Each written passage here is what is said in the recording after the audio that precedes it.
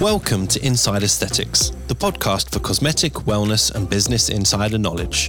I'm Dr. Jake Sloan, a cosmetic doctor based in Sydney, and I'm joined by my co-host and good friend David Segal, an entrepreneur and a multi-clinic owner in the aesthetic space.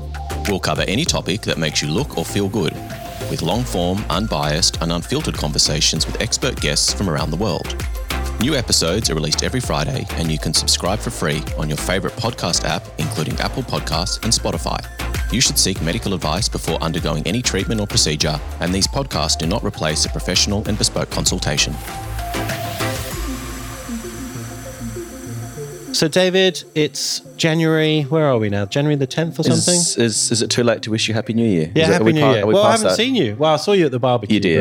But the guys wouldn't know that. David invited me for a nice barbecue a couple of days ago, which was very nice. It's been a long time coming. I've been inviting you for about a year. I know. Well, we had COVID and bushfires and everything else to keep us away from each other. But yeah, how was your Christmas, mate? It was good. Bit tough first year without my dad, to be honest. So a lot of first times, it's tough. I mean, Christmas is always a very sort of family orientated event for most people, and particularly our family. So look, it was nice, but not the usual Christmas. Yeah, so lots of time with your family, your nephew. Yeah, and they've just gone overseas for a month, so it's been a bit mental, but it's nice. Good to be back in here. It's been about 3 weeks, 4 weeks. Yeah, about 3 or 4 weeks. And have you done any work, any business consulting? A little bit here and there, but not everyone's still away. So it's kind of that funny limbo time. Enjoying a bit of time. So I think that we'll probably kick off again. I've got a few sessions scheduled for next week. So I think sort of mid to late January when people start thinking about work again. So, but we're here again today. Injector Diaries, first one for 2023. Chapter 11. I can't believe it. It's crazy. And we've got our very, very special guest, my friend Amy Lynn, all the way from Philadelphia in USA. How are you, Amy? How was your Christmas? Oh, it was fabulous. Thank you both for having me on today or tonight, whatever time zone everyone is in. Holidays were great, super relaxing, great time with the family, no complaints whatsoever. 2023 has started so great and so fabulous. So I think this year is going to be all of our years. What happens in Philadelphia in a family Christmas at Amy's house? At my house, oh wow. Well, I do have 5 children, right? So it's absolutely mental. Yeah. One could imagine what Christmas is like, but no, it's actually, we have this down to a science now. Luckily, my family all lives really close to me. So we try to keep the holidays completely not stressful. Don't worry about the small things and just spend time with one another because we're all crazy, right? Running around. So I really did take the pressure off of having Christmas be like a stressful situation, especially with having lots of kids, even when they were little, to just kind of enjoy time home with them and, take some time to recenter myself and reground myself for the new year. So no complaints whatsoever. That's awesome. I shared your details with our Patreon group and I was like, has anyone got questions for Amy? And the main question from the girls was, how the hell does she look so good after 5 kids? Geez. And how the hell does she run a business with 5 kids? So we'll get onto that. But you're doing something right. Well, that's very sweet. And thank you for that. I run around like a nut and they keep me busy. So it's all good. But it takes a village for sure to make it all happen. It's not just me. 100%. So the Injector Diaries, just to remind everyone if you're new to the podcast, I guess in these episodes you came up with the concept. Why don't you explain it? Oh, well, I guess, we traditionally with the podcast, we've been talking about specific topics or new procedures and talking about, I guess, novel things within the industry. But I guess it dawned on us that we've got such a big global community of injectors all around the world, whether they be nurse practitioners or registered nurses, plastic surgeons, general cosmetic physicians.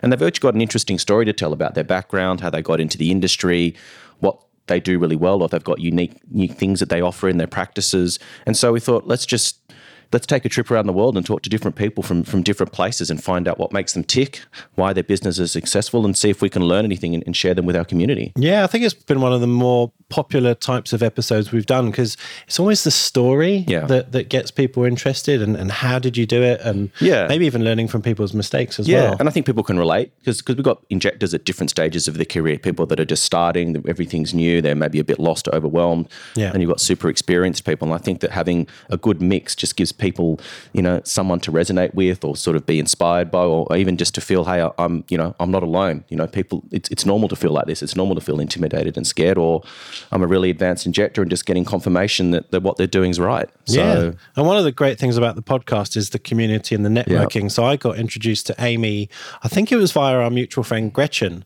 I believe so, yeah. Yeah, and she said, oh my God, my friend Amy's in Stockholm, because I'd just put up on Instagram I was in Stockholm. And so I just came up to you and said, oh, hi, Gretchen's told me to say hi. And that's how we became friendly. So how do you know Gretchen? Exactly. Yeah. No, her and I became friends just through the network. And, to your point, what you said, like, that's what this community of aesthetic providers really, truly are, is this incredible network. I learned so much from all of my friends and colleagues. And that's how us as an industry really, where we're able to expand and grow and learn from one another and really provide so much quality care to our patients and just expand our awareness on so many different things. Like this, our industry is booming right now. And it's like so many people want to get into it. So I feel like us as providers, it's really like our responsibility to provide a platform of excellence in education. So we're able to mentor and help grow our industry and stand by all the wonderful things that we believe in. Yeah. So why don't you tell us a little bit about your story and background? We know you've got 5 kids. We know you're extremely busy. But how did you get into the industry, and what was your background in nursing before you went down the aesthetics pathway? Sure. So when I graduated nursing school, I was ER trauma for about 11 years or so. And it worked really well. I love the ER. I love the fast pace. I love the chaos, like all the things, inner city, the whole nine, like going from like gunshot wounds and, all these crazy situations and just, uncontrolled chaos most of the time. People always ask, how did you go from that to this? And, there isn't really one simple answer to this, because I did love the ER. I wasn't running from something I didn't enjoy. I thoroughly enjoyed it. But what happened was, for me personally, during a time, I had 5 little babies at the time. I was married. I'm no longer married. But at the time, we hit some really rough patches, not only financially, but also as a couple. And there was all these things kind of going on behind the scenes. And as I think anyone listening who's a provider can relate to this. I was broke. We had nothing, but what did I get done? Botox, right? Because I wanted to feel a little bit better. So I actually, the first person I went to get my Botox done was by a nurse. And I just enjoyed the whole experience of it. Not just the results. I just felt better. I liked the whole, outcome from it, much more than even the aesthetic outcome from it. And I was questioning, this is about a little over 8 years ago, how do I actually do this? Because I feel like I'm really interested in this. I like the whole interpersonal relationship with the provider. I obviously like the results. I felt better. And at that point, we did not have the resources that we do now to even understand how to get into this industry. And so I thought I had to go back to school, and there's no real schooling. There's all these certificate type, programs out there, and which is the right one, and what does that even mean, and how does it even qualify me being a nurse as well? What are all the legalities behind it that are going to make me practice safely and ethically and all these things? So we didn't have all that. So I had to just kind of figure it out, which is one of my attributes, I think, that sometimes you just have to figure it out and do it. So I actually befriended somebody, a doctor at the wellness center to the gym that I was belonging to. And I was kind of always the Pied Piper of really pumping up all of my friends, different businesses. And I've always been entrepreneur driven. And so I was like, what do you think about me doing this? So I went to my first course, and I was the only nurse in the room. And I was the first one to go up and inject, and everyone was so freaked out, and everyone had little egos and airs. And I was just being Amy, normal, fun, whatever. And I was the first one to inject. I had an audience full. It was the first time I was holding needle to someone's face. I was used to big needles and emergency situations. And now I have somebody's face, one of my good friends, gorgeous, in front of me, and I'm supposed to not mess her up, right? Day one. So that all the level of responsibility. So I did that. And then I really, the doctor that I was referring to, they weren't set up at the time to have somebody in-house. So I started to do more concierge type of treatment. So I was basically hustling 7 nights a week, networking, getting my name out there. people were just trusting me, which I'm still shocked on how many people would trust me when I was brand spanking new with really not a lot of training. But I had to like figure it out and really be self-driven. And I dove myself into just getting better and improving my skills and doing everything I possibly could to refine this. And a couple months after into this, surprisingly enough, and very fortunately, I already had somewhat of a following. And it was getting to the point, my babies were all like little at the time. They were like 8 and under, that I was spending more on Chick-fil-A. Do you guys have Chick-fil-A in No, I know Australia? about it though. Yeah. It's like a fast food place or whatever. It's big in the States, especially in our area. And babysitting, and I never, ever, ever wanted something that I loved the experience with the patient and the relationships I was building, money to ever come into it whatsoever, because that's what was actually fueling me to want to get better, were the people that I was treating. So from there, I had a conversation. The business partner said that this is the best you'll ever get. And I'm really spunky. As nice as I am, I can be very spunky. And that's one thing you don't say to me. Right. So I took a position at a local medical spa. I grew their business significantly in, less than 6 months. I think it was up 190%. I was operating that business just like it was my own. And at the time after that, I decided, you know what? I think I could do this on my own. So it was like 2 years to the date that I took that first course. I opened my own practice.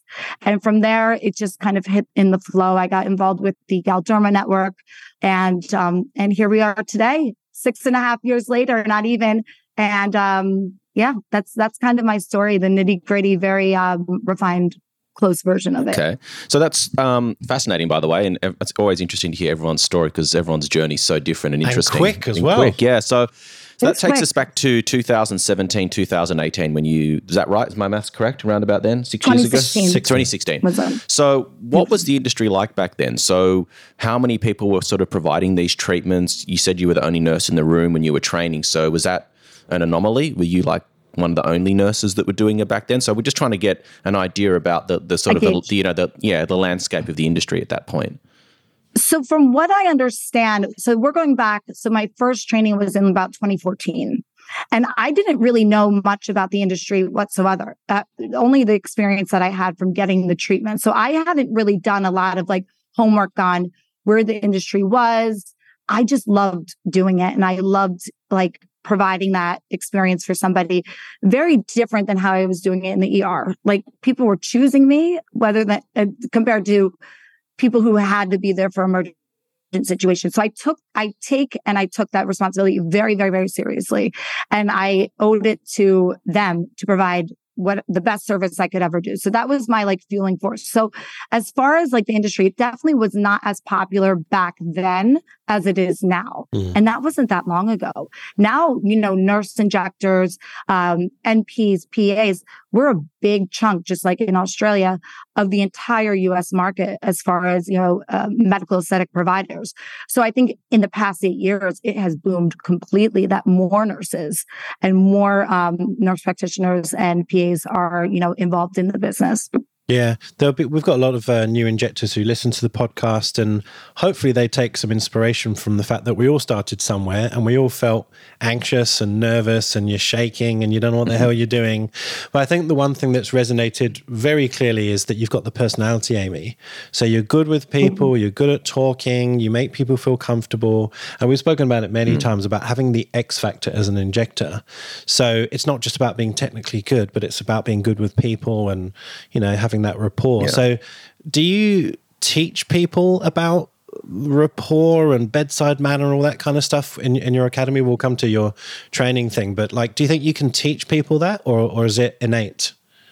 I think it's a little of both. I think it's innate. I think that if you want to come off as being authentic, I think it's just something that you are. So there's a charisma that comes with it, obviously. I think there's certain things that can be taught, but there's also certain things that cannot. And I mean, you can teach anyone how to technically inject, right? Here's a syringe, here's the face, here's the anatomy, and here's just the technical piecing it together. To understand and know the person, get to know the personality, get to know the whole interpersonal experience, I think that's the art to everything. Because it's no longer cookie cutter. It's not just a technical thing that you're doing to somebody. You're actually providing an experience for them. Yeah. And I think that's something that that's what I thoroughly enjoy when I'm with my patients. And that's what like gives me the, the drive to want to be better. It's because I owe that to them, because they're trusting in me for that.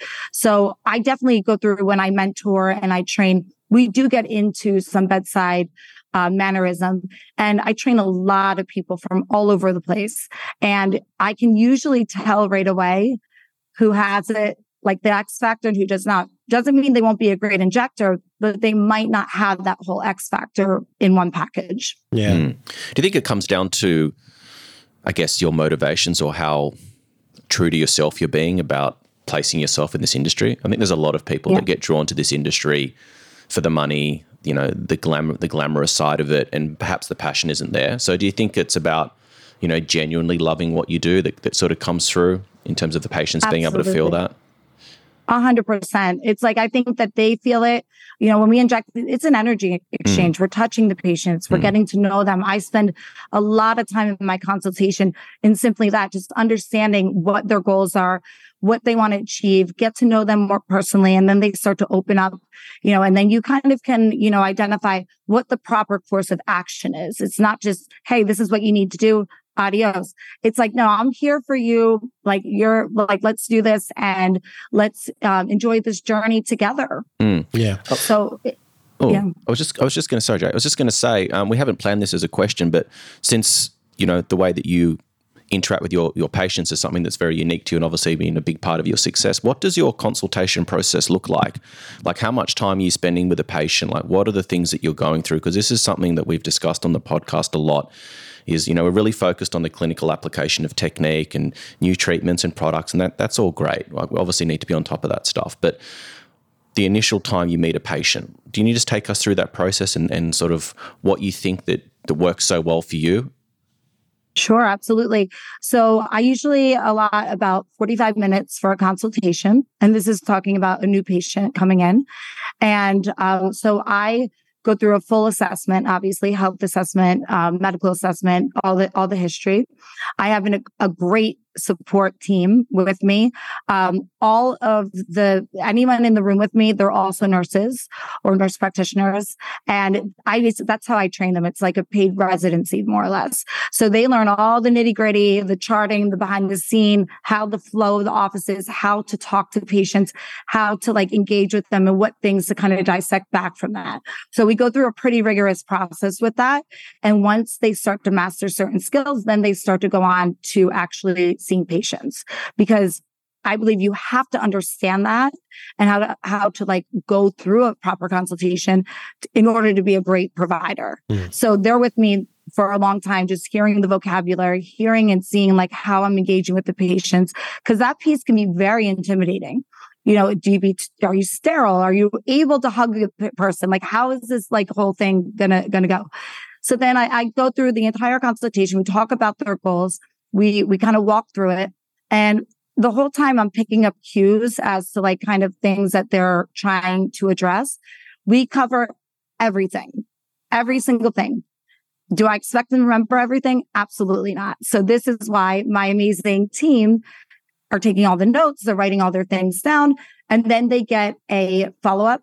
They get a follow-up email with a whole aesthetic plan, everything we talked about, non-intimidating. I say this is just a general blueprint of information education. I then ask if it's okay if one of our clinical coordinators gives them a call in a couple of days just to answer any of their questions. Not a sales call, but usually that does convert into another appointment if they haven't already, scheduled their appointment. So we go through that. They come back for their follow-up, and then we kind of dive in more, and then we kind of plan it out from there. So that's more or less the flow of our consultation process. So to be clear, for your new patients, 45 minutes, long structured history, etc., but you don't ever treat on the same day? I do. Okay. I will absolutely. Yeah, I will absolutely treat them on the same day. Now, when I'm saying consultation, we're talking skincare, we're talking lasers, we're talking wellness, we're doing injectables. And a lot of the times it is this, transitional, like progressive type of process. So we wouldn't do everything in one day. So of course, yeah. Yes, I absolutely will treat them on that treatment, which is even more reason to have them come back in 2 weeks so I can take a look, make sure everything's good.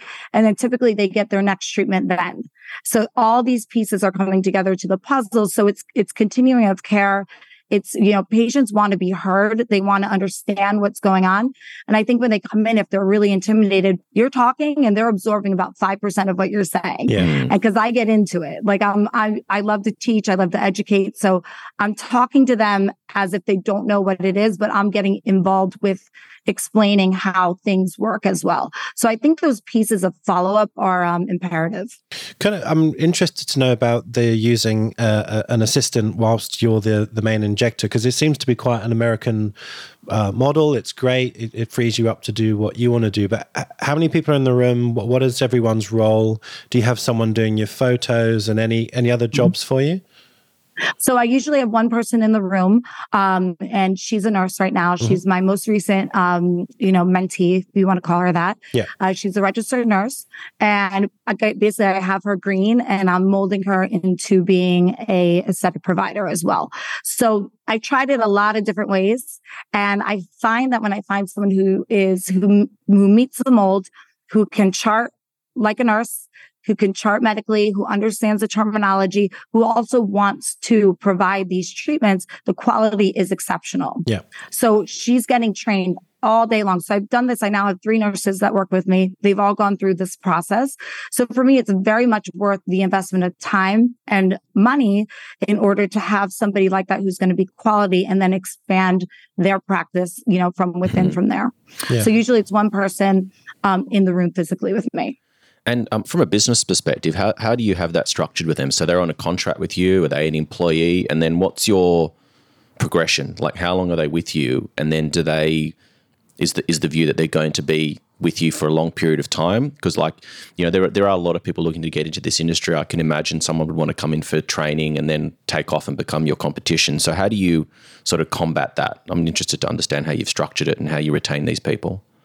That's an excellent question. And I think in the beginning, those are some of the things that I was more concerned about. Mm-hmm. I really do spend a lot of time cultivating a whole culture here of learning, expanding and learning. I believe in anytime I'm traveling and doing trainings, I'm only getting stronger as a provider, and I bring that all back in-house.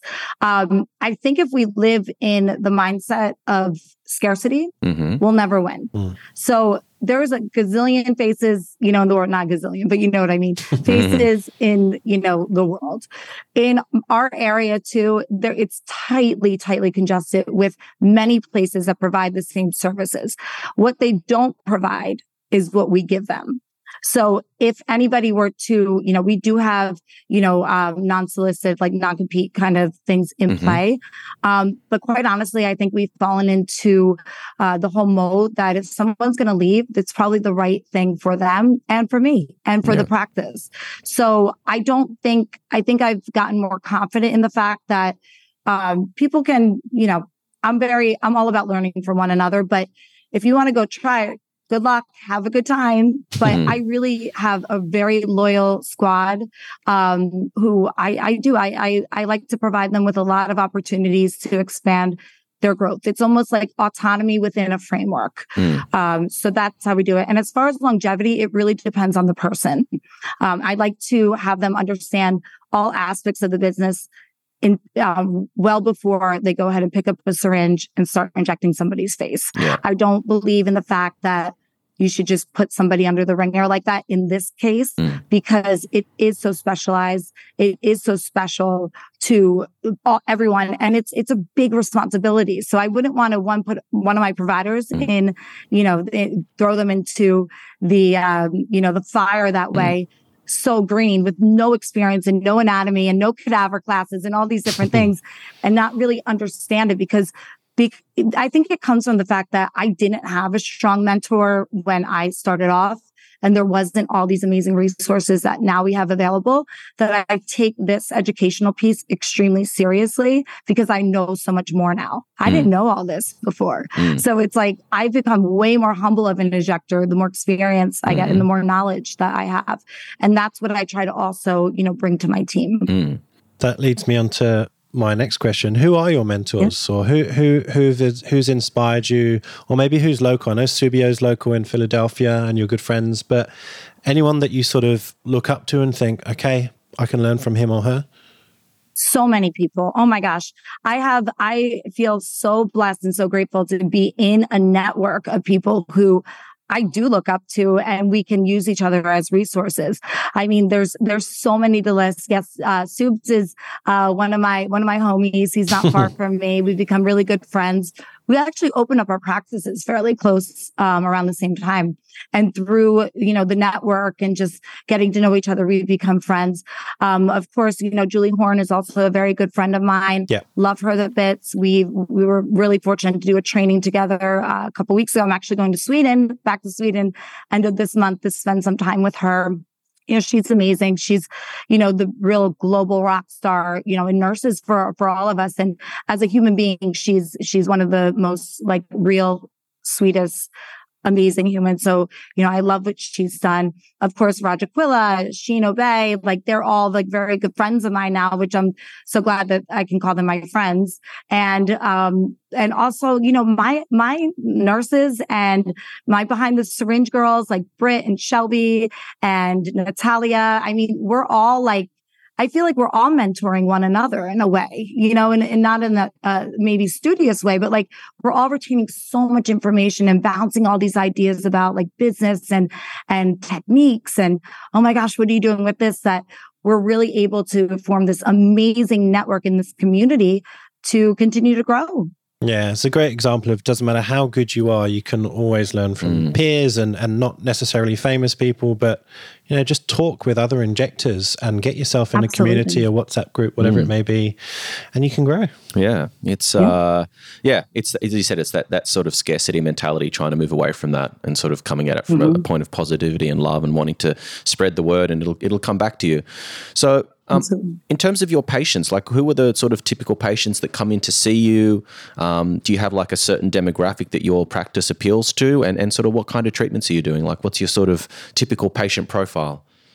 Okay, so I get this question a lot. That's why I'm smiling. I don't have one typical demographic. I see a very diverse amount of people. So it's not like I'm just seeing somebody in their 20s or 30s or 40s. It's pretty vast as far as how many, what type of people I see. I see the typical, not typical, but soccer mom, stay-at-home mom to, celebrities to, my oldest patient, I believe, is now 88. And I see as young as, 20. So there's a big span. So I don't have one typical, age group or category.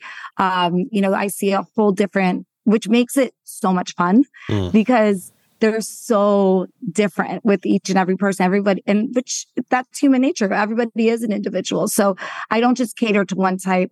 I love a lot. I basically, in my practice, I only inject.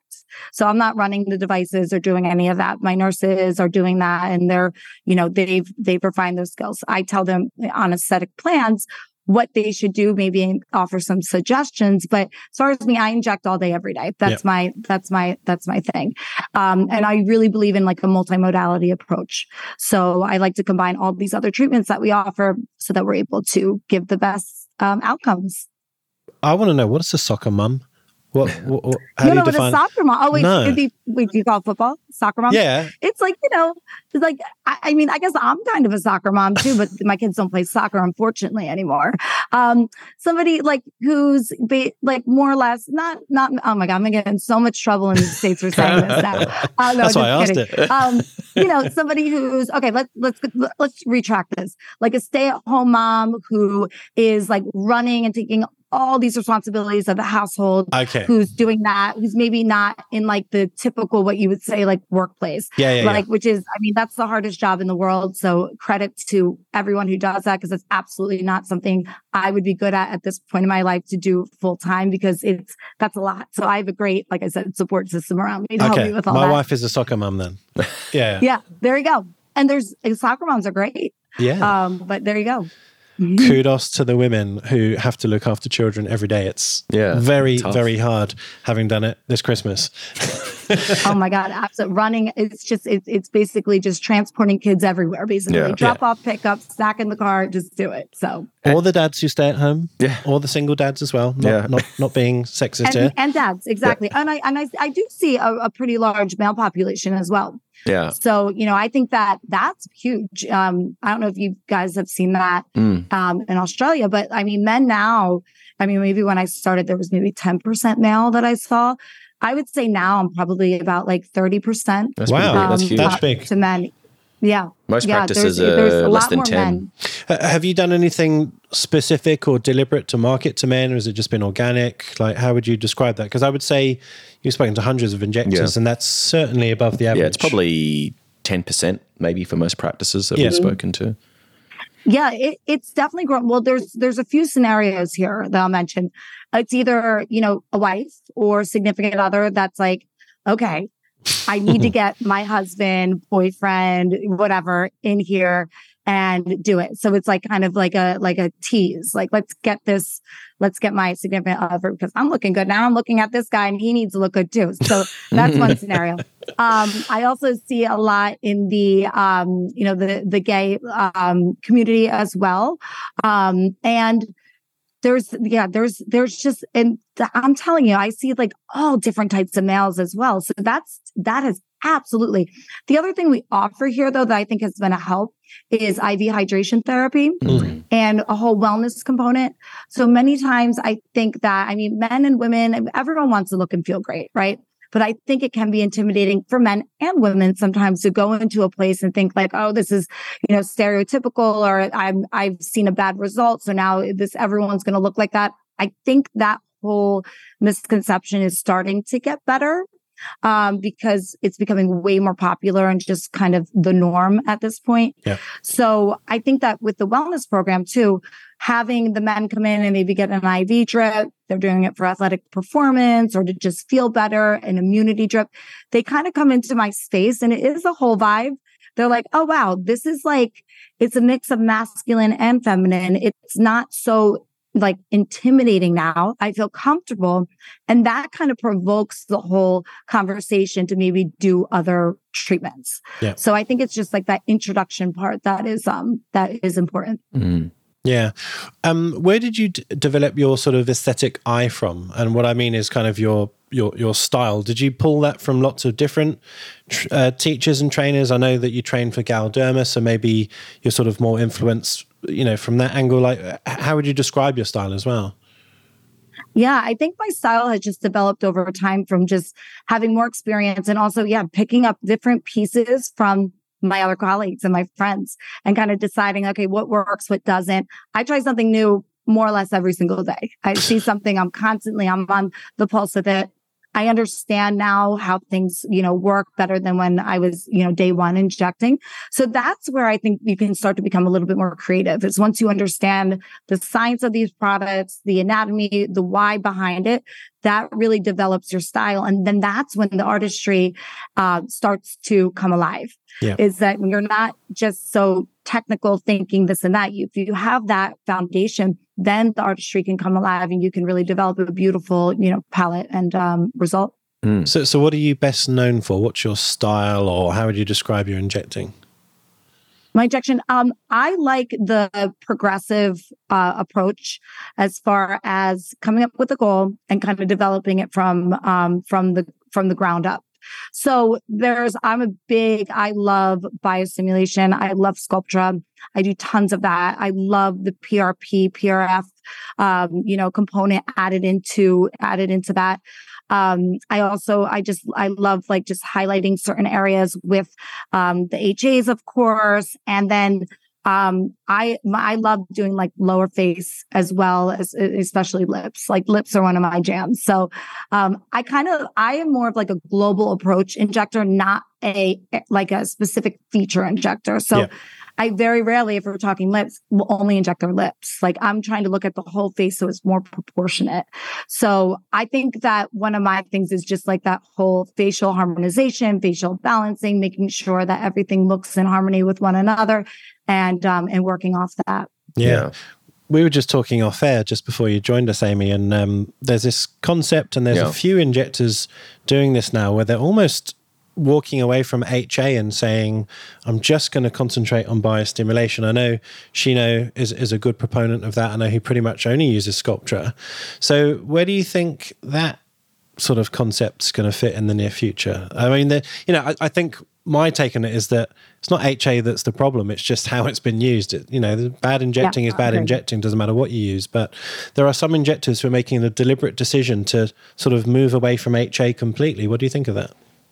Well, I think that's such a good point, Jake, that, a syringe is only a syringe. A vial is only a vial. It's the person that is operating these devices that are going to give great results, right? And that's the difference between a great injector and one that, is very, very, basic. Yeah. So I think it's not always the product, and we can't just blame products necessarily. It's also the person that's operating these products. So I think that biostimulation is now like getting a lot of attention. People are liking this natural, progressive beautification. So I think that it definitely has a really strong part in the industry. And I think that it's not going to, come in and like swipe away all HAs. I just think that this is another tool that now it's getting a lot of attention. People are getting really beautiful results. They like the progressive, natural look, kind of moving away from that whole overdone look and, that over exaggerated look. I know my patients, like, they just want to look really good. They don't want to look 20 years younger. They just want to look really good now and kind of have that whole anti-aging approach. So I don't think it's taking away. I think that there's just a really strong presence for it and a really good use that are going to give really good results moving forward. Yeah. So, something I've noticed in my practice, just share this, is that you do, maybe a large treatment on someone, doesn't really matter, whatever they need, they get. And then they almost base their next treatment on a time rather than a need. So they'll come back after a year and say, oh, I did that stuff a year ago, I want it again. And you're like, well, hold on, let's take a step back and look at your photos because you still look great. And I do think that there are many injectors who kind of go, okay, then it's another couple of grand in my pocket, no problem. Right. And that is the issue. It's not that the HA, that foundation treatment was appropriate. It's just the repetitiveness of it that's the problem. Yeah. I've got some thoughts on that. I think that, and Amy, feel free to sort of chime in and if you disagree with different ideas. I think a lot of it comes down to education. When you look at a new injector who graduates nursing and wants to get into this industry, they're sort of seized by all the pharmaceutical companies. They want to get in front of them. They want to tell them why their product's better than everyone else's and show them all the studies that they've come up with, and that's all great. And then it's all about toxin filler. Like these treatments are not really, the first treatment people learn to do is lips, which is probably one of the hardest areas, most likely to get an occlusion. Yeah. It's all very weird, the way that we're trained. So I think a lot of it comes down to the way that we're educated. Because there is just this focus, your rep comes out and this is how much your average spend is and this is your repeat rate and everything comes back to money. And I just think that we've got it sort of arse up in terms of the way we're educating people. And I think that, what you're doing, Amy, is it seems like, I'm not sure whether you have reps that come into your business, and this isn't a knock on reps because I know they do a great job and, they've got the best interest of the patients in mind. But I think a lot of it comes down to you taking charge of your own education, surrounding yourself with people who you want to aspire to be like. And so with your practice, has that been a conscious decision by you to sort of take control of that training process so that you're sort of molding these people in a way that you think is appropriate based on your experience rather than trying to push a certain product or a certain agenda? Absolutely. 1000%. I believe in that. Anyone who's getting into the industry, I'm like, you're going to be like hounded by so many people in the industry, and they're going to tell you, you have to get 200 syringes or all these things. And I'm like, no, you don't at all. When I started independently, I was always in control of my inventory as far as that. I would buy 6 syringes. When I got to 4, I'd buy 6 more. It was always going back because that's how you get into trouble. I see so many practices who buy all these like crazy devices and all these things, and they sit there and collect dust. And I'm like, that's like a massive mortgage, like, payment every single month. It's not really producing. So until you know what your flow is, I'm fortunate now I can make larger purchases because I know what my production typically is. So that's when you can start investing more into, as far as like amount of product. But as far as trainings, that, with medical aesthetics, a lot of it is up to you as a provider to really find and seek out these type of additional resources, because companies can also only tell you what they can tell you, which is like on label, what's FDA approved, here. So you might not be getting all of the actual, opportunities to, use these products to the best of their capabilities. And, so that's my piece with that. Yeah. So I think that like knowing that you are actually the one in control and then understanding all the portfolios. Obviously I'm more Galderma heavy. I love the products. I believe in the products, and it's in a very authentic way because I've also played with every product there is on the market. So I can speak to the fact of why I would prefer one to the other in a situation and not just be like brainwashed at all, because that's not how I roll at all. Yeah. So yes, I agree with you. Well, I was going to ask, I'm going to ask you as well, Jack. I mean, we sort of talk about that concept of, if you buy this many boxes of syringes, you get this much for free. I mean, is it the right mentality? I mean, I understand and trust me, I understand more than anyone or as much as anyone around the business side of this, and there are commercial realities to what it is that we all do. But, do you think in some ways it creates an unconscious bias in injectors where you're being financially incentivized to buy X number of this kinds of products, and then perhaps you've got that, that sort of subconscious drive in the back of your head going, well, I need to get rid of this product off my shelf, and, rather than doing this, I'm going to do that. I mean, what do you think? I guess superficially, you can argue either way. I mean, look, for me, it's a commodity, right? Whether you go and buy bleach or filler, it's just more... you're just going to save more money by buying more, and that's just business, I guess. But you're right. I mean, it's a medicine. We're using this for patients. There is this different dimension to the argument as well. And I guess if you're certainly an inexperienced injector, you may feel pressured to buy something that you don't understand or you don't need or want, or it's going to expire before you can get through it. So there is that to it as well. But I mean, I agree with what Amy said. Try everything, play, go and learn from different people. Don't just listen to one brand or product. And then you will kind of make your decision. And then once you're comfortable with something and you know how to use it, go and buy a gallon because, it's worth saving money, obviously. But yeah, it's difficult. These questions are always coming up with, tiering and how do I get up the tier and the ladder, and I know Subio's big on sort of criticizing it because he sort of calls it pyramid selling, and it's funny. Like I totally understand what he's saying. I'm not necessarily sure I believe it's as evil as he says, but yeah, I think it depends on your experience. Yeah, it's hard to say. I mean, should a drug that's prescribable be sold like that? That's not for me to decide. No, it's just how it is. Yeah, it's just how it's done. Yeah, and if I was the owner of a brand or a product, I would probably do the same thing. I would, if someone buys 100 instead of 1, you might offer it cheaper. Yeah. I don't know. What do you think? I don't know. I don't know the right answer. I just think it's an interesting discussion piece because there is a commercial reality to what it is that we do. And it's sort of like, traditional medicine, therapeutic medicine, you're not really talking about the price. People come in because they've got a condition, they need to be treated, they need a medication or they need a procedure or they need some sort of care. And the money sort of doesn't really get spoken about. But now we're in an industry where, people, generally are not going to, suffer any, major physical health issues by not getting these treatments. I understand there's a mental component, which is very important to a lot of people. Yeah. And it's kind of like we're in this hybrid where it's still medicine, but it's been very commercialized, and it's about it's how do you walk that line? It's elective. Yeah. I mean, it's about, not to be a hypocrite, because I believe all injectors or many injectors do this. I don't charge the same for 1 syringe as I charge for 3 or 4. Yeah. There's a slight saving to make it more tangible, realistic. Yeah. And, patients like that. So I'm doing what the companies are doing. Yeah. Really. And I don't think any injector really doesn't do that. I mean, it's very rare that you can be at Raj Aquila's level where you just have a price. Yeah. And whether you have 100 or 1, that's the price. Yeah. You know, and well done to Raj. He's a good friend of ours, and he's got that market that he can just command that. But most injectors don't. Well, he's like the 1%. Yeah, exactly. You know what I mean? I just think it's an interesting discussion. I'm not sure what side of the sort of argument I land on, but I just think it's worth discussing and being conscious of at the very least. Well, I wanted to ask another question to Amy, because again, I'm in the same boat. When you train independently for yourself, Glow Academy, versus with Galderma, you are wearing slightly different hats, right? Because you have to be very compliant, on label, etc. when you're on stage or on podium talking for Galderma. And of course, when you're teaching independently, you can essentially say what you like. So how do you reconcile that? Because sometimes you can sort of feel a bit handcuffed when you're representing a brand.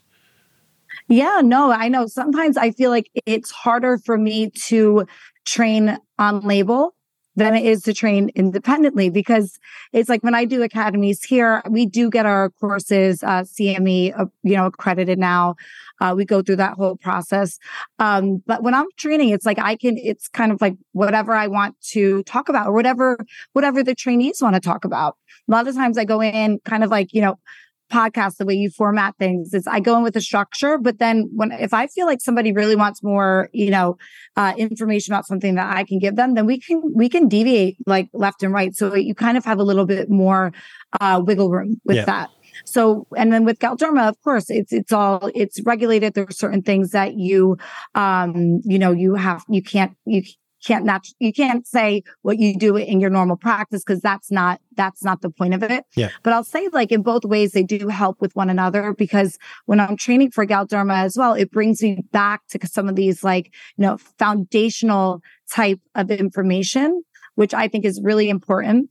And so when I'm training for them, it's almost like this refresher of all the things that they're known for. And then even if it's conflicting from what I would do in my normal day, I don't feel inauthentic doing it, because it's still more like science driven. So I don't feel like I'm not being authentic to it. So and Galderma is such a great community, and they really do support that. But like with anything, there is there's rules, and I have no problem following that. Can I ask what do you specifically do? What are your roles with Galderma? What sort of forum does it take when you're teaching or training? What do they offer? I do a few things. So I'll do faculty. I'm part of Gen Now, which is part of their, their trainers that they, put on different podiums and send out to different, represent them as a brand. I also do trainings all over the country. So I typically at this stage, I'll go somewhere, fly somewhere, and I'll spend a few days there and do a bunch of trainings while I'm out there to boom them out all together, or do larger group trainings, or speaking and that sort of thing. Yeah. And how did you get into that, or why did you get into that? Well, speaking about reps, my Galderma rep was pivotal. Her name's Kathleen. I hope she's listening when she listens. She was actually pivotal in the beginning of my career. She came along right when I decided to separate from the previous practice and open up my own. And she was huge. And when I opened, the unique thing was I already had a pretty decent following. So it wasn't like I opened up a practice. It was like, oh my gosh, I hope someone comes and sees me. I was already kind of had these seeds planted. And I think it caused interest in their market to be like, who is this Amy coming out of like left field? She has this practice now. She's booked. She's like top 100 in Galderma's production as a single provider. Like I was like 72. I didn't even know that was a thing. Like I said, you don't know what you don't know. I didn't even know any of these things were even things, because I was just doing what I was doing. And I think that like kind of raised a couple interests. And then so people started, I guess, chatting.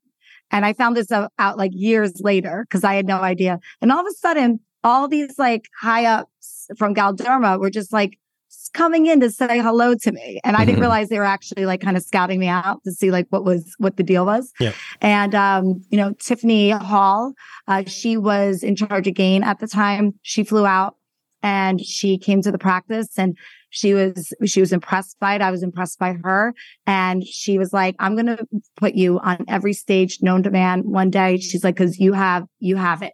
And she believed in me. And then I got thrown into the hat to become a trainer.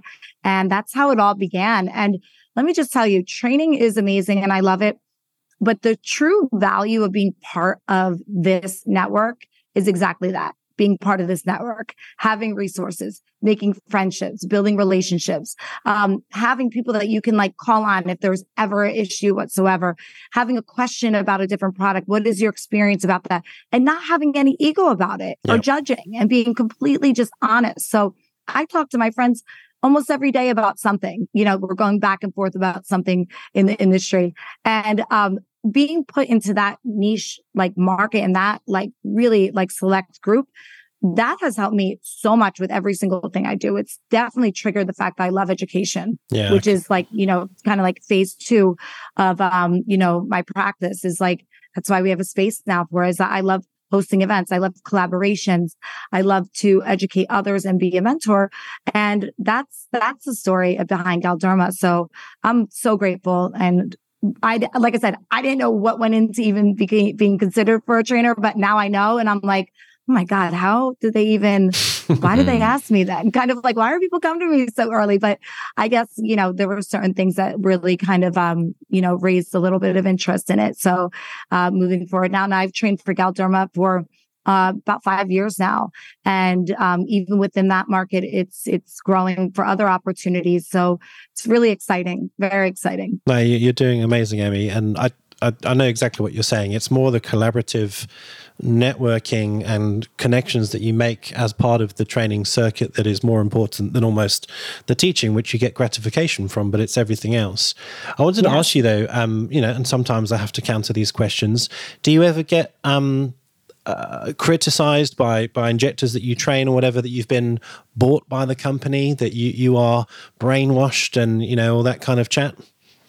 No, not at all. I've never actually gotten that, not to my knowledge.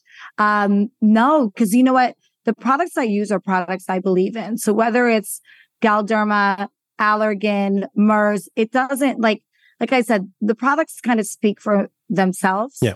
And so does the person giving it. So I never, I don't feel like that at all.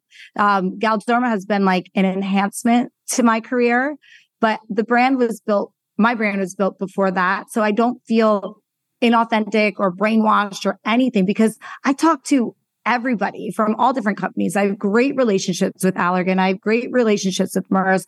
I have great relationships with all of them. There's nothing like that whatsoever. Yeah. It's just that the products I tend to gravitate more towards are just the ones that I've had the experience of giving great results.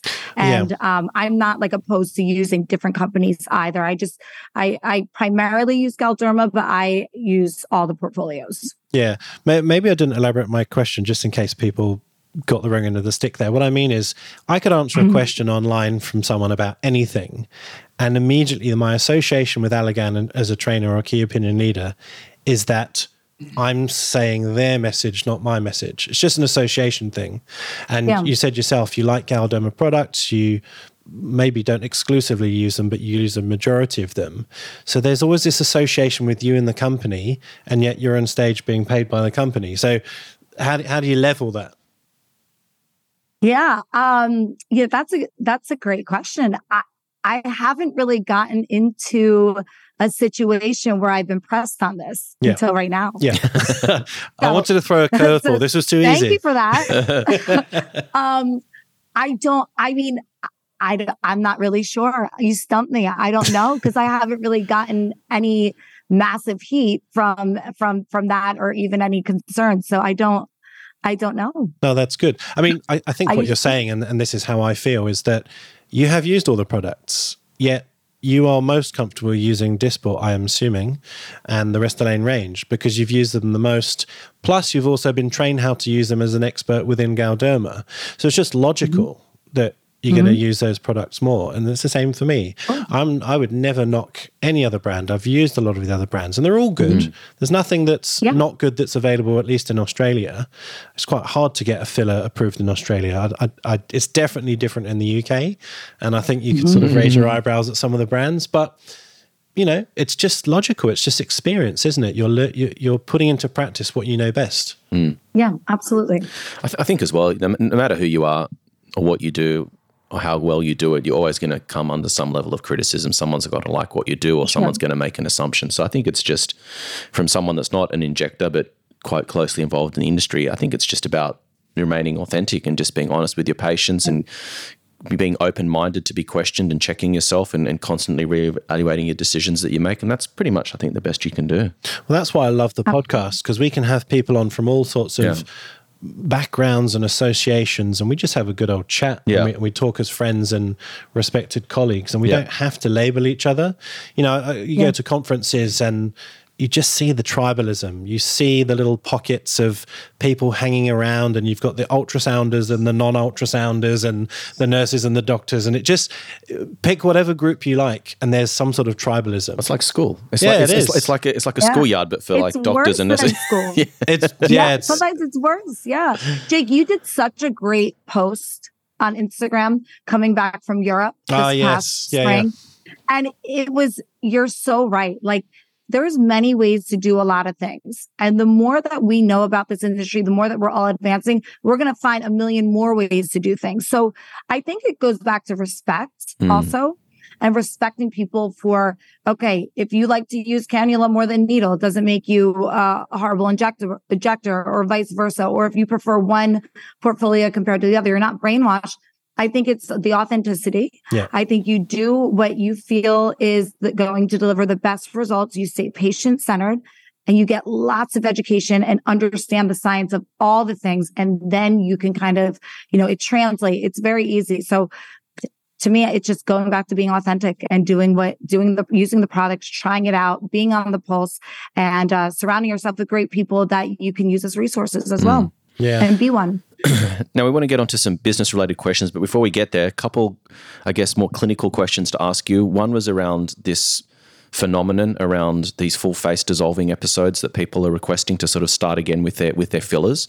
Also ultrasound, which is also kind of I wouldn't say it's controversial, but it's new and people have some differing opinions and thoughts on it. So what are your thoughts on, dissolving in general and this trend to dissolve faces? And then, ultrasound, do you believe, do you not? Are you going to put it into your practice? So I'm all about the dissolving. Okay. I did it to myself, actually, when I came back from Monaco this last year, because I ended up getting COVID. First time getting COVID. I thought I was going to be the one that never got it. And let me just tell you, I came back, and all of a sudden it must have been product from, I hadn't done anything in my lips or lower face in a very long time. And I had this massive post-inflammatory response deep inside. So it was definitely product that was there from many years ago, because we don't inject like that. Just like our products are advancing, our techniques are as well.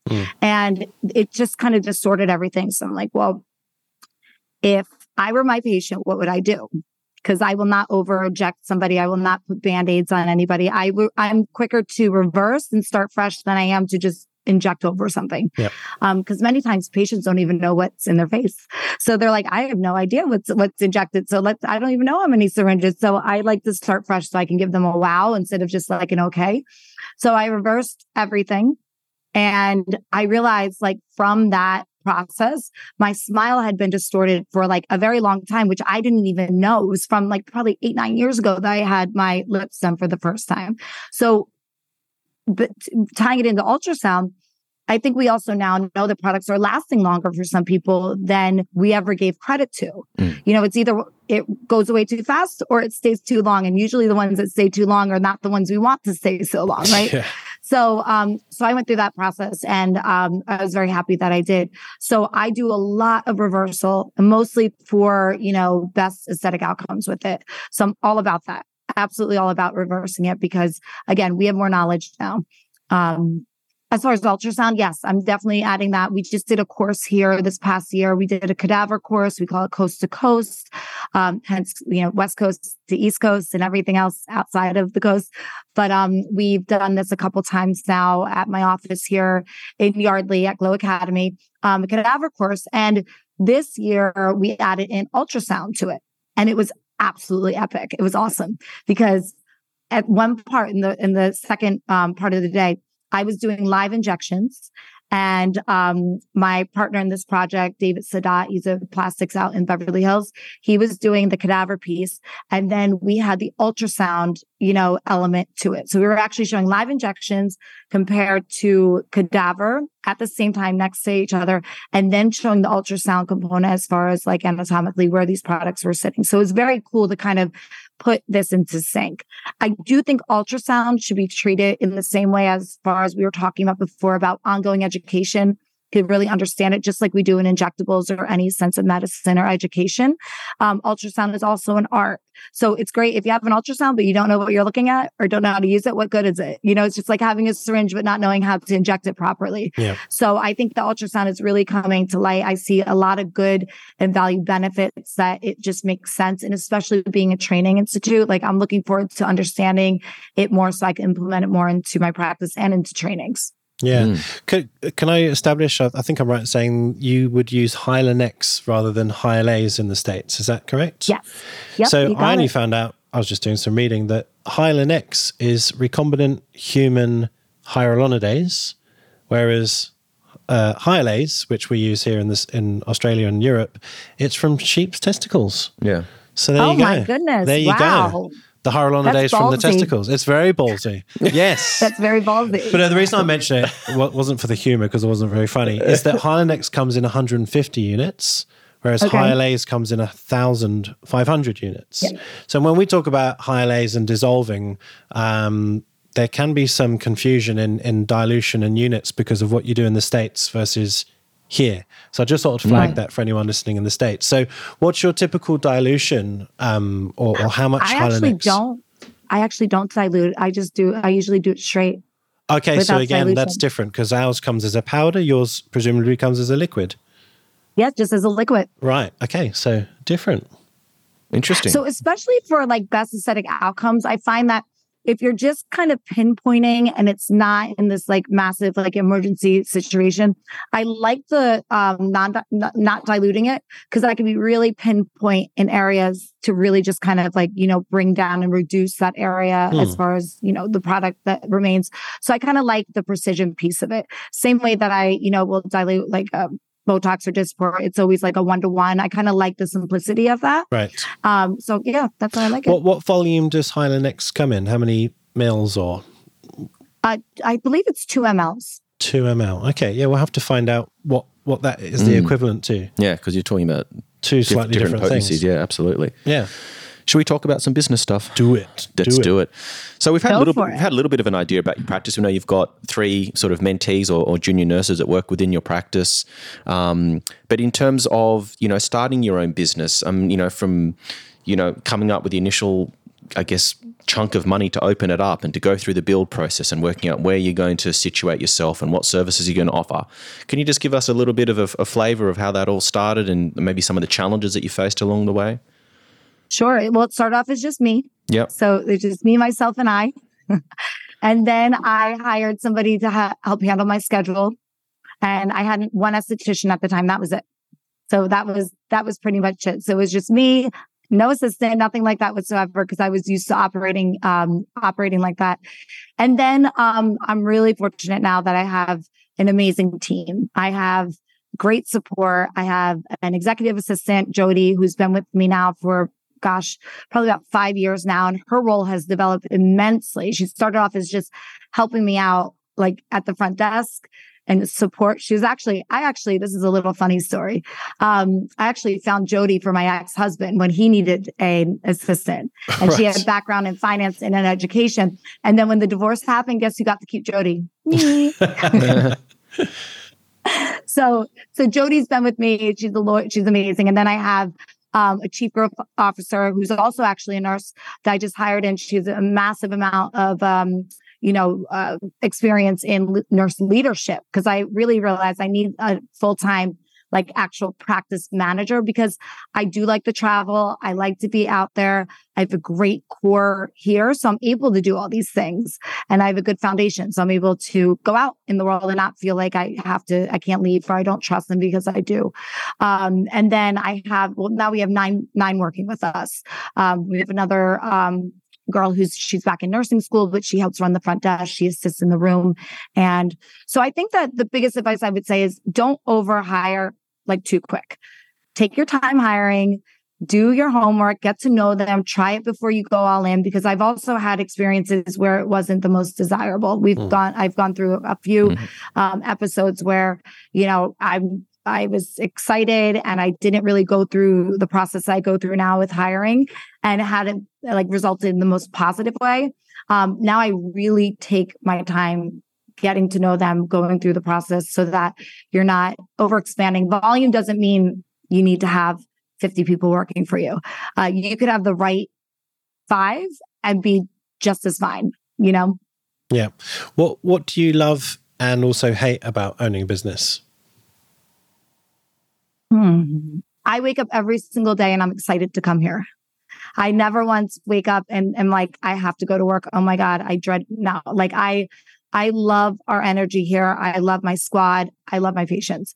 And I'm not just saying that as like a, Miss America pageant speech. I truly, I literally wake up every day and I'm like, oh my gosh. Now, is it not a ton of work? It absolutely is. Owning your own practice doesn't go without sacrifice as well. But I never feel like at this point, I'm at that 6-year mark where I'm really reevaluating systems. I'm reevaluating what has worked, what has not worked, and what I can do better moving forward. And that's professionally, personally, the whole thing, and really kind of like redefining and understanding that so you can have all these other aspects and elements, because my focus is very different than, not different, but it's just kind of expanded from day one when I opened. If you would have said I would have an academy and love to train globally and do all these kind of things, I would have said again, if you would have told me 10 years ago, I would have been an injector and owning my own practice. That sounds cool, but not on the radar. So I think that trusting the process of evolving and finding what your true interests are is really, really important. And that you don't have to do everything all at once. Find out what gives you that energy and spin off of that. In terms of long term, I mean, I'm not sure how old you are, but I'm assuming you're very experienced. How old do you think I am? Oh gosh, asking me via Zoom, God, hard to say. Question. Yeah, but at some stage, we're all going to make a decision to move on with our life and sort of leave whatever career that we've developed behind us to enter in the next chapter. And so a lot of the people that I'm consulting, not just in Australia but globally around their businesses, is around what is your exit strategy. And it's something that not a lot of people have thought about, or it's ask the question and it's almost like, this light bulb goes off. It's like, yeah, I can't do this forever. Or maybe I do, but it's going to be a staggered sort of, slowly sort of winding down and sort of handing the reins over to someone else. And a lot of the time, unless you've thought about this in advance, by the time that moment becomes a reality, you haven't really put the pieces in place to be able to achieve that. So I guess what I'm asking you is, have you thought about the future when you do decide at some stage in the future that you want to go and pursue other things, or you don't want to work so hard? What is your exit strategy, or, making the business less reliant on you? And it sounds like you've already started to make steps to do that. But what does it look like beyond this, and how are you going to get out, I guess, at some point? Yeah. Well, I'm hoping, quite honestly, that one of my children will be super into all this and can kind of help take the reins. My mom, she worked labor and delivery for almost 40 years, and now she works with me. She does a lot of behind the scene kind of things. So she retired and actually started working with me. Right. Huge benefit, because she's now kind of like my control officer behind the scenes and kind of oversees some things, but she doesn't typically see a lot of patients now. So I'm hoping it will stay into the family. I don't have an exit plan, because right now I'm kind of in this really big growth mode and figuring out all aspects of this industry and what is yet to come, and the interests that make me excited to spin off of that and continue to grow. But I think I've diversified my angle a little bit more over the past few years, where I only see patients 3 days a week now. And I've designated the other days to help build out the practice and also to have some personal time as well. I am all about, as much as I love what I do, it's all about having that integration of, I hate saying the word balance because things are never necessarily in balance, but actually having, some sort of priorities and being present with whatever you're doing. So I don't have an exit plan, but I'm hoping somebody in my family, one of the 5, will be into it, and then we can kind of transition that way at some point. But I don't have the itch whatsoever to get out of it anytime soon. Yeah. What about maybe expanding, subsequent clinics, locations, maybe the nurses that are working for you? Is the Amy Lynn brand going to sort of spread outside of Philadelphia at some point? You know what? Never say never. This has been brought up a few times to me in opportunities to open up other Glow Dermas, you know, around the country. I go back to the quality of life, and I think about all the things that we chatted about, and it's like, do I want to have to feel like I have to manage 15 offices so that the brand stays on brand? I'm very protective. I don't think Glow Derma is necessarily a franchisable type of thing unless you have the same people and the same kind of vibe. Now, not to say I can't help implement components of Glow Derma and consult or maybe do something like that, you know, on a regular basis, which I do that. So I don't know. I love to travel and get out there. I just don't know how that will translate as far as quality of life moving forward. But I'm not opposed to it. I'm open, but I'm not like speaking out as far as being like this massive franchise type of thing. Does that make sense? Yeah, for sure. I got a question. It's not a clinical question, but more business. You're incorporating IV vitamins and sort of hydration into your clinic. So why did you choose to add that? And from a business perspective, you know, you don't have to give us numbers, but is it lucrative or, you know, because I hear a lot of injectors sort of dabbling or wondering whether to add it. They don't know much about it. It's not really their thing. They know nothing about nutrition. So just from a business perspective, how and why? So to be quite honest, you know what inspired me to do IVs? So when I worked in the ER and people would come in heavily intoxicated, falling off the stretcher, acting up, we'd give them what we call banana bag, which is basically a vitamin infusion of high potency vitamins. And they would wake up and they'd feel great. And I'm like, why are we not doing this on well people? Because I think people would feel great doing this no matter what. And we're talking chronic, like kind of illnesses. So no one was doing it only in like Vegas. And it was starting to get hot on the West Coast. But even before I opened Glow Derma, I started to like think about this. So I decided to try it out and say, well, it's no loss to me. The overhead, as far as like the products itself for IVs, aren't necessarily it's not like you're buying injectables or devices or anything. I said, let me just try this out and see if it works. And I was the first in our whole region to open up like a proper like IV lounge, like IV drip lounge. And so I tried it out. I'm like, this is really kind of like a no-brainer. And going back to that whole look and feel and wellness piece of it. And it's not a ton of overhead. It's a great add-on. People can be getting their injectables and getting their drip, or they can sit in our like luxury, like IV lounge and chill out and like kind of like just take it all in.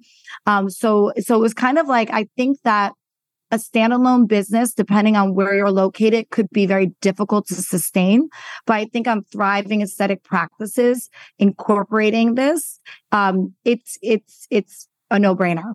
I think I have a full staff that are all, you know, they can start IVs, they can do all these things. It's not like I'm losing time. Like I'm not the one necessarily starting IVs now, even though sometimes I like to go in there and make sure I still got it from the ER. But more or less, like it's like I have a full staff of nurses that are trained and capable of doing it. That adding that on is very easy, you know, for them to do it, for us to provide. Yeah, interesting. Yeah, I've worked at clinics that do it, and the one thing that, and I'm sure you have this, you just need space. And you need somewhere where they can sort of almost be away from, you know, the hustle and bustle of the clinic to actually relax and have that wellness vibe. Otherwise, it just doesn't work. You're sort of sat there in the corner, attached while all this stuff is happening around you, and it's not very relaxing. People love it because, you know, people usually associate IVs with people being sick, and we don't treat like we're not treating chronic illnesses with this. This is on well people who just want to feel better.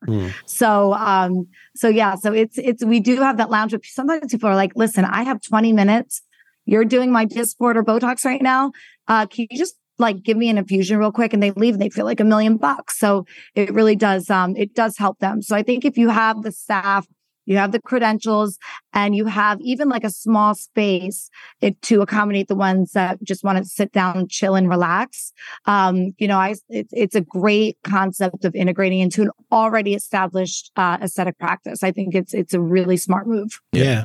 Now, we'd be remiss not to talk about your academy and your Coast to Coast in a bit more detail, because that's, you know, I think it's really cool what you're doing. So, Glow Academy, how long have you been going for? And very simply, like, what are you offering? Is it only newbies? Is it advanced? Like, how do you structure it? Because the question that I can't answer, we keep on cropping up on Inside Aesthetics, is how do you train people?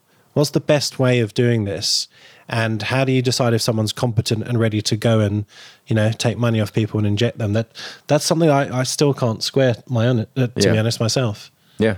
Yeah. So I treat all different levels of injectors. I thrive and I love small, intimate group trainings or, privates. I feel like as this industry grows, it can also be extremely intimidated to people who want to get in or are just starting out or who have been in it for a while. And now there's like all these resources compared to how it was before. And I find that some of these larger trainings, people are walking in and they're leaving more lost than when they started. Like, I like that human connection, building the relationship. If you guys haven't caught on to that, I like that gives me energy to want to help and really help cultivate that experience. So I like the smaller, more intimate training class. And I do all different types. I have one coming up in about a week and a half or so. And we're doing like an advanced tox and full facial balancing, CME course, but I'm limiting it to like 6 people because I find like if I'm doing this by myself to give a full day course, if I had 50 people in the room, I'm not going to be able to give value to them the way that I can if I'm really like just, closer, like more intimate type setting. So I prefer doing that. Even our coast to coast cadaver, I cap it at about 20, 24 max.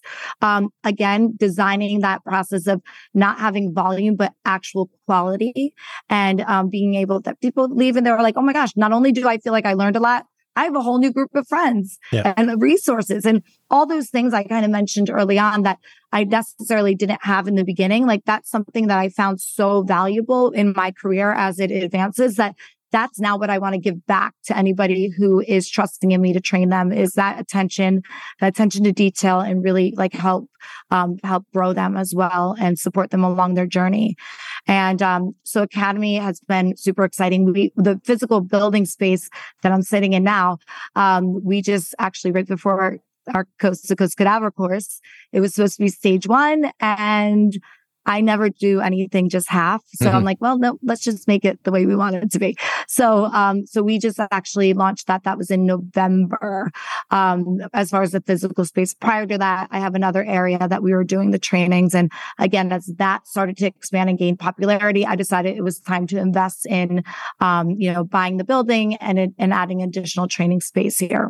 Wow. So very simply, do you do sort of toxin training alone?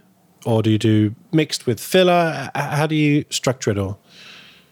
So this upcoming one is both. So it's like advanced, like, full face and neck. Yeah. And then there's, full facial rejuvenation and also incorporating things like PRP, PRF, biostimulation, that whole concept as well. So it's like basically how I would practice and approach a patient. Yeah. And then there's a hands-on opportunity where they can inject and I'm helping with them, along the process and kind of guide them along the way. That's geared to a little bit more experienced injectors. And then we also have a novice course and we take it from there. But I have all different types of courses. And I kind of, whenever I'm like, okay, this would be interesting or people are like biting onto this, that's kind of how I develop the actual course topic. You know what I've always struggled with whenever I've either been involved with training or being trained myself is that you get models along, of course, you need people to be treated. And the injectors, particularly newbies, need to learn something very finite, like glabella, forehead, crow's feet. Fine, 3 areas of treatment. But often the model doesn't need it, or they're not quite appropriate, or they don't want it, or whatever. Right. So you're kind of fudging a technique into a model just for the sake of it.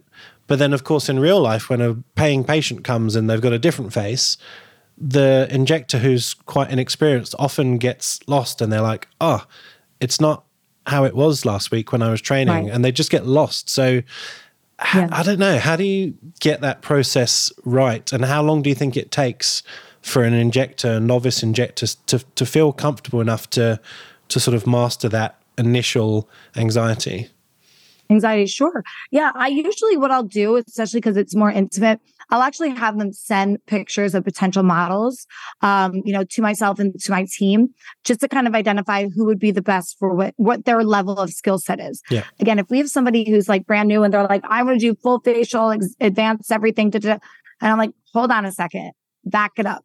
Let's start with, talks. Let's master that. Same way as I design my mentorship here in-house with my team. It's like, let's master these skills first. So I kind of like, that's how we kind of identify appropriate, model selection, that sort of thing.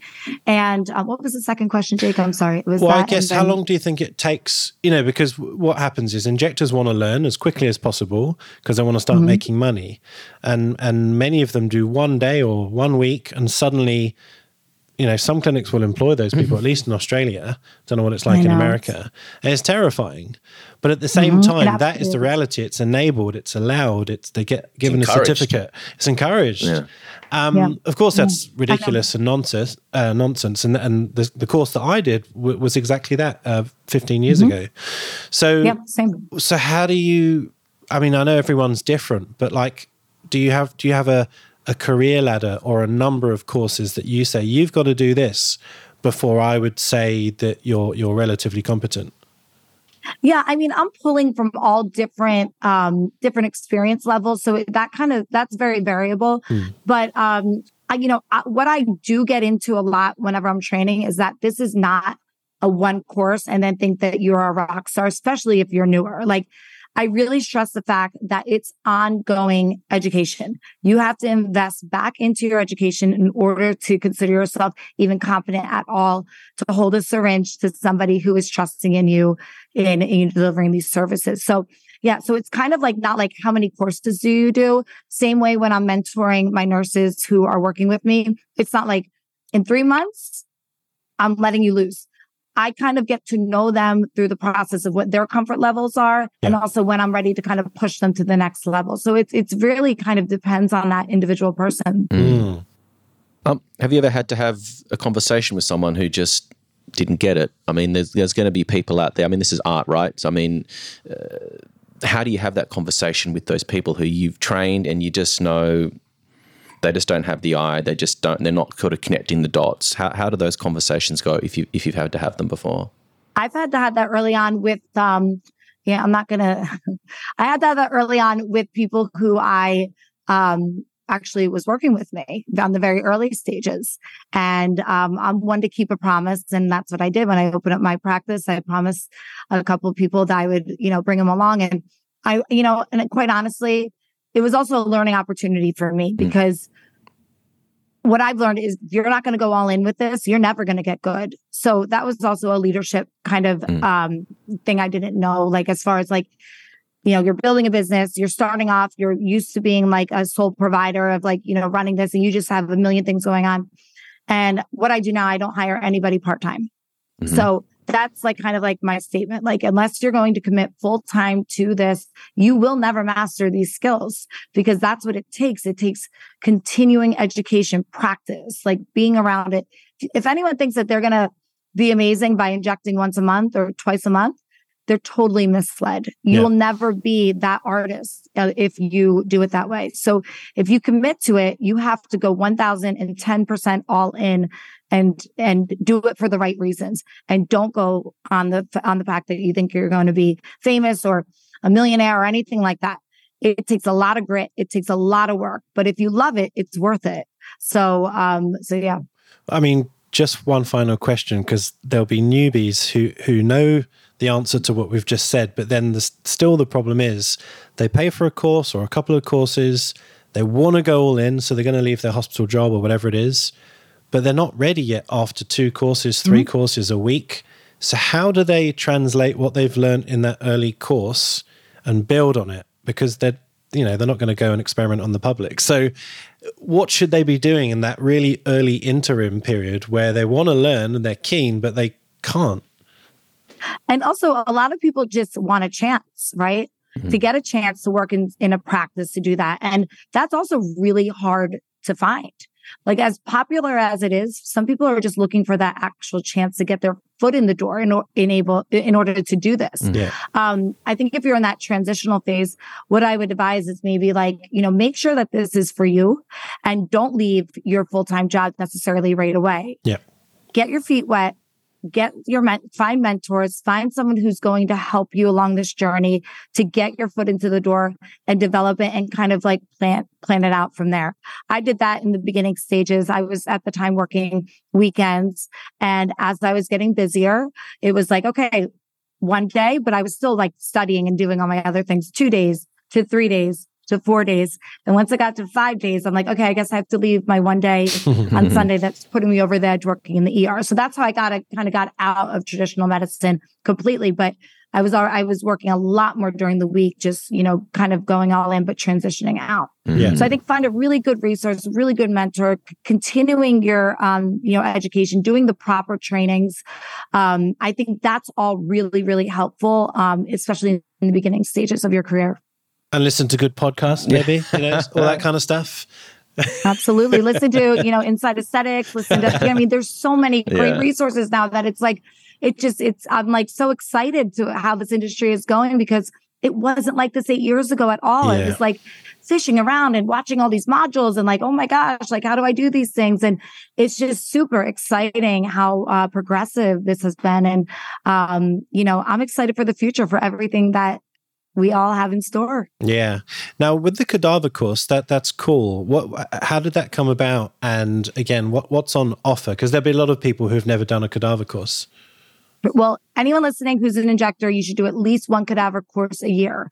And I'm not just saying that because I now have a cadaver course. The reason why I decided to launch a cadaver course is because I was very fortunate as a trainer to do at least 1 or 2 cadaver courses a year through the companies.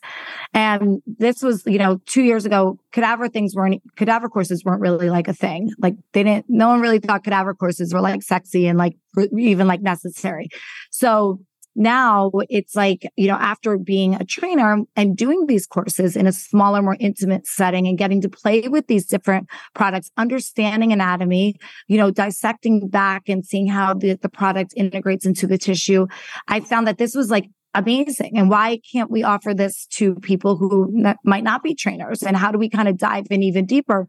So it's very simple. I was at a train the trainer for Galderma and it just popped in my head. I'm like, well, this would be awesome if I could have like a smaller cadaver course and work with somebody who is, an exceptional anatomist and kind of develop a course around that's smaller, more intimate and more like, focused on facial anatomy, the safety of injections, and also how these products work. Yeah. So that's how it came about. And I had the idea 6 weeks later, we had a course. So that's another drift. I go if I'm all in, I'm all in. So, and it was amazing. So we designed this course, again, non-intimidating, all inclusive. You don't have to think about anything. You just come and we do all the other work and, provide a great faculty. Everything's super connected. And then from there, we're also a community and resources going on. So it's not like, have a nice day. You did this training course. Don't talk to me again. I give anyone who trains with me my personal cell phone.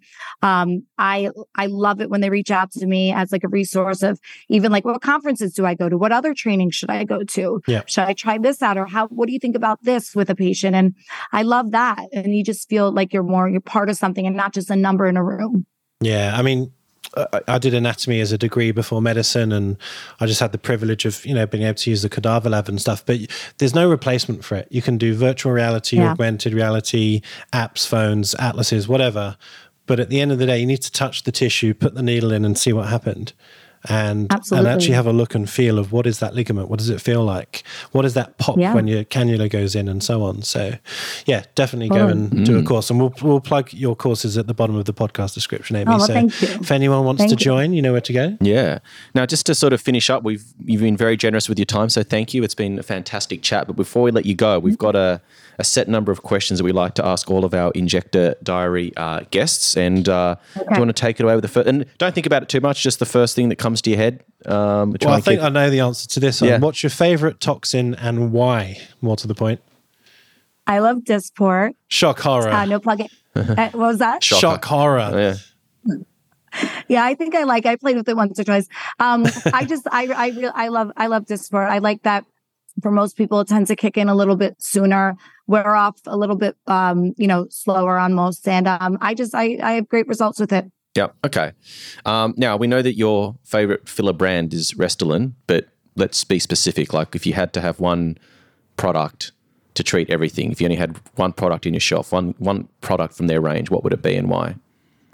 For HAs? Yeah. Mm-hmm. For HAs specific, I would probably pick Define, Restylane Define. It's a nice hybrid between the expression and also gives it some nice support. So if there was one, I think that would probably do the job in most areas. Okay. Cool. Now, what's your favorite cannula make and size and why? I like Dermasculpt and I like TSK. My favorite size, I only use 22s. So I use 22 gauge cannulas, and I typically, it depends on the area that I'm treating. So either 1.5, 2, or 2 3/4 if I'm doing body. Yeah, I have not heard it's not of about the size of Dermasculpt. the cannula, Jake. It's how you use it. Yeah. Yeah, it's the technique. Yes, exactly. Dermasculpt. Tell me about them. I've not heard of that brand before. Yeah, Dermasculpt. So TSK Dermasculpt. I love the TSK invisible needles. Tom Van Eyck, a good friend and colleague of mine, got me for injecting neuromodulators. Have you played with that before, Jake? Yeah, I have. Yeah. I love them. So I packed up my suitcase in Monaco actually with like half my suitcase was all invisible needles and the TSK syringe holders. Yes. I was so excited. It was like a Christmas morning for me. So yeah, Dermasculpt, they're very similar.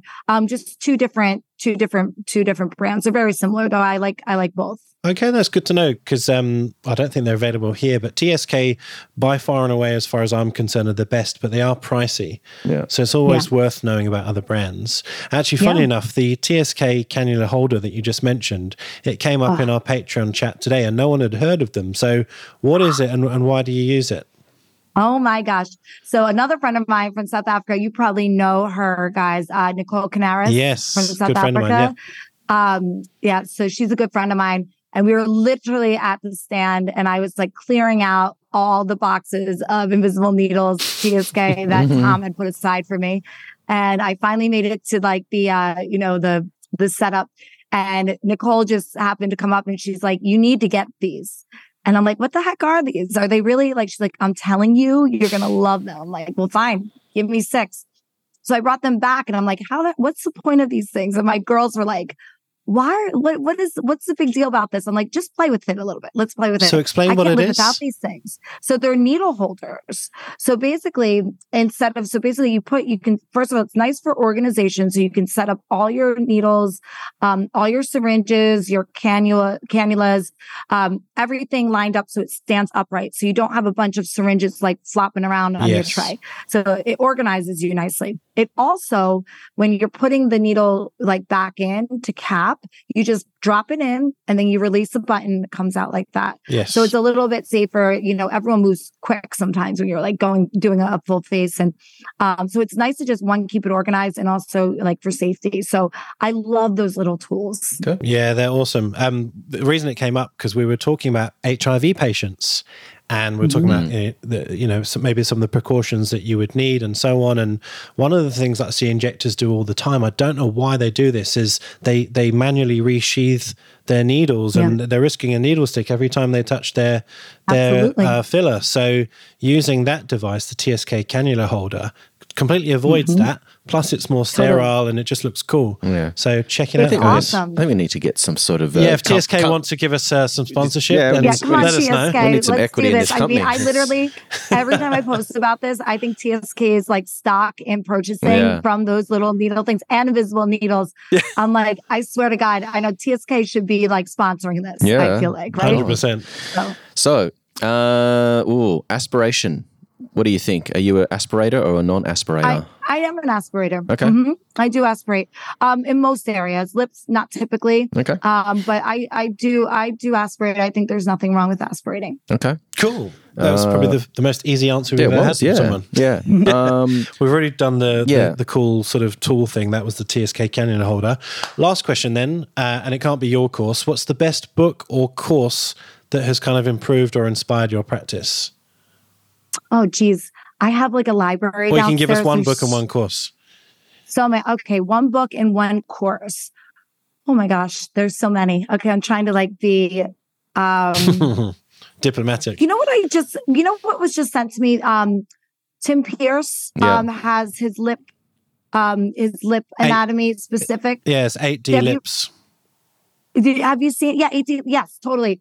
I have to say, that book is so like, first of all, it's visually like very, very, it's amazing. And I really like that book a lot. I also like my buddy Chris Surek's book, all about injection anatomy related back to cadaver. I love that book. There's so many good resources out there, but those are two of my favorites that pop up. Awesome. And courses? What's been your favorite course, best course? Courses. My goodness. Geez, there's so many that pop into my mind. Beginning stages, like middle stages, or like most recently? Maybe do an American one and a global one. Okay. So global, I really loved Monica or AMWC if we're talking about conferences. Yeah. Even though that wasn't necessarily training, I really loved that one a lot. I love Beauty Through Science. I like the intimacy of that as well. It's a little smaller. I really do like those courses. I love the, facilitators that, Per Hayden and that crew. I like what they've developed with that. Yeah. And then for US, LAMCA is a great part in LA. That's upcoming in March. I'm part of faculty. That's an amazing conference and training as well. And there's a lot of resources within that as well. Aesthetic Next, my friend Tiffany Hall also, I'm going to go Dallas. They have a great conference, and that's a larger conference, but it's an amazing opportunity to network and then also have like some of these smaller courses that you can opt in to be a part of. That was more than one course. We'll let you get away with that, Amy. I'm sorry, I can't just pick one. She shared the love. It's all good. Well, listen, that's been an awesome chat. Thank you so much for sharing your experience. It's always nice to listen to new stories and new backgrounds. Have you ever been to Australia? Are you ever going to come and visit us? I will absolutely come. I thought we were talking about our business plan last night, that I'll go there for 3 weeks. Yeah. I can work with you in your clinic. Because you said 3 weeks is where the party's at. I've never been to Australia, but I will absolutely love to come. Yeah. Great. Well, if you're thinking about conferences here, in my opinion, and I'm not paid to say it, it's probably Aesthetics AU, and this year will be called Aesthetics 23. It's run by Stephen Liu. It's probably the most well-rounded but current conference. Yeah. Let's put it that way. Amazing feedback from that conference. 100%. So anyway, we will catch up, but good luck with everything that you're up to. Congratulations on all of your endeavors, and we'll speak soon. Nice to meet you. Thank you so much, both of you. It was great chatting with you, and have a great rest of your day. You too. Take care. See you later. Bye. For our latest news, upcoming guests, and episode topics, follow us on Instagram at Inside Aesthetics Podcast. Using the link in our Instagram profile, you can easily email us, text us, apply to be a guest on the show, follow our personal accounts on Instagram, and even show your love and support us on Patreon.